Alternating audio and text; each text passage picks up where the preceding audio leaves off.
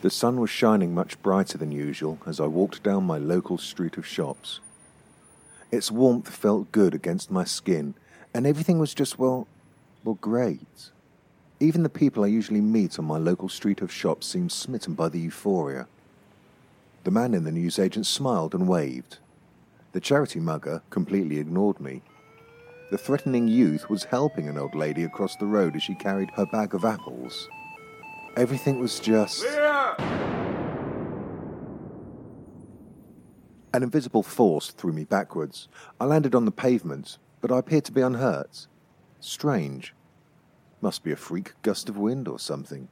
I shrugged it off and carried on my way. The birds seemed to be singing particularly loudly and tunefully.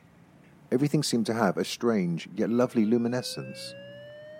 It was all so, well, beautiful. I felt like I was in a... Once again I was thrown back in the direction whence I came. I picked myself up, curious as to what was causing this. My sense of well-being returned almost immediately. Ahead of me I saw a door. That's odd. That door never used to be there. I picked up my pace and headed for the door. It was just an ordinary-looking door, much like any other one I'd seen.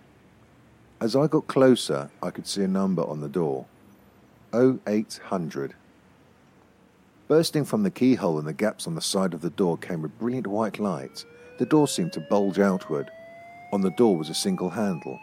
I was compelled. I reached for the hand...